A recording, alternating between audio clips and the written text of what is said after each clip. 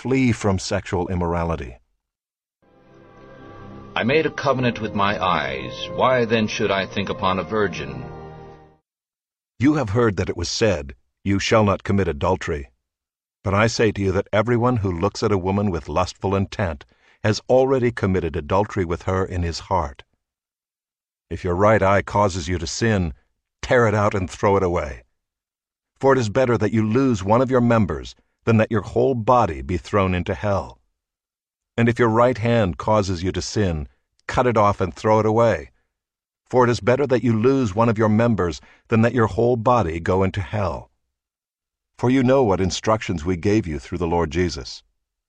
For this is the will of God, your sanctification, that you abstain from sexual immorality, that each one of you know how to control his own body in holiness and honor, not in the passion of lust like the Gentiles who do not know God, that no one transgress and wrong his brother in this matter, because the Lord is an avenger in all these things, as we told you beforehand, and solemnly warned you.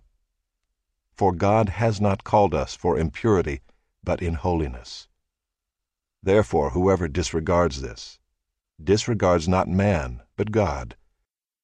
But sexual immorality and all impurity or covetousness must not even be named among you. For you may be sure of this, that everyone who is sexually immoral or impure, or who is covetous, that is, an idolater, has no inheritance in the kingdom of Christ and God.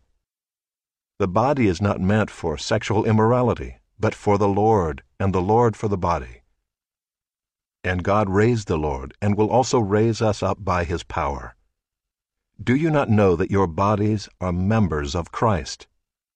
Shall I then take the members of Christ and make them members of a prostitute? Never. Or do you not know that he who is joined to a prostitute becomes one body with her? For as it is written, the two will become one flesh. But he who is joined to the Lord becomes one spirit with him. Flee from sexual immorality. Every other sin a person commits is outside the body, but the sexually immoral person sins against his own body. Or do you not know that your body is a temple of the Holy Spirit within you, whom you have from God? You are not your own, for you were bought with a price. So glorify God in your body. Let marriage be had in honor among all, and let the bed be undefiled, for fornicators and adulterers God will judge. Now, as a concession, not a command, I say this.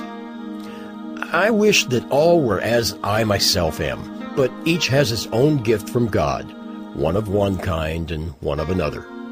To the unmarried and the widows I say that it is good for them to remain single, as I am. But if they cannot exercise self-control, they should marry, for it is better to marry than to burn with passion.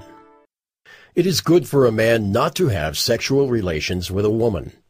But because of the temptation to sexual immorality, each man should have his own wife, and each woman her own husband. I want you to be free from anxieties. The unmarried man is anxious about the things of the Lord, how to please the Lord. But the married man is anxious about worldly things, how to please his wife, and his interests are divided. And the unmarried or betrothed woman is anxious about the things of the Lord, how to be holy in body and spirit. But the married woman is anxious about worldly things, how to please her husband.